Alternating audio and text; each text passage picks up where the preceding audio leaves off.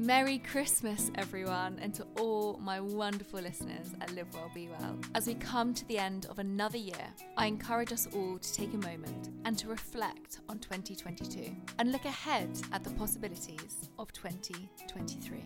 This year has been one of challenges and change for myself, but it has also been a year of resilience and growth. I'm thrilled that this podcast has reached so many of you in 2022, and I'm really grateful to each and every single one of you who listens and shares this podcast.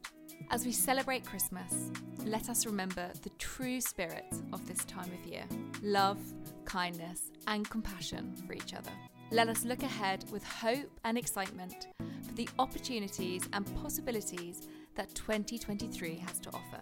I wish you and your loved ones a very Merry Christmas and a happy and prosperous New Year. I hope that you're able to spend this special time with those you care about and that you're able to make happy memories that will last a lifetime. Thank you for listening to this podcast and for being part of the Live Well, Be Well community. I can't wait to continue this conversation with you when we're back on January the 3rd with a very exciting and helpful podcast all around financial health.